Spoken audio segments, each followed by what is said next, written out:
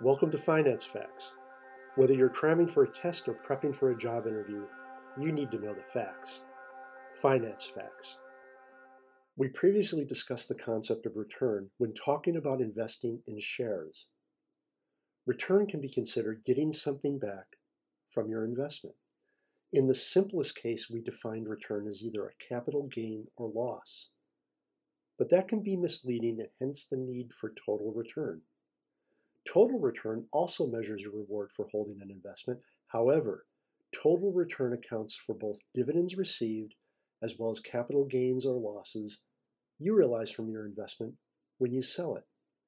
This is a critical distinction because otherwise we can't make meaningful comparisons of investments we held or we might hold if we're comparing two possible investments.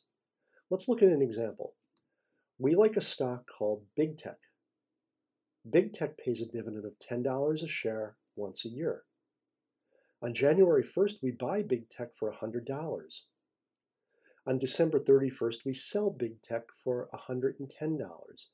That's a $10 profit or 10% return over the holding period. Well done. But we also receive $10 in dividends.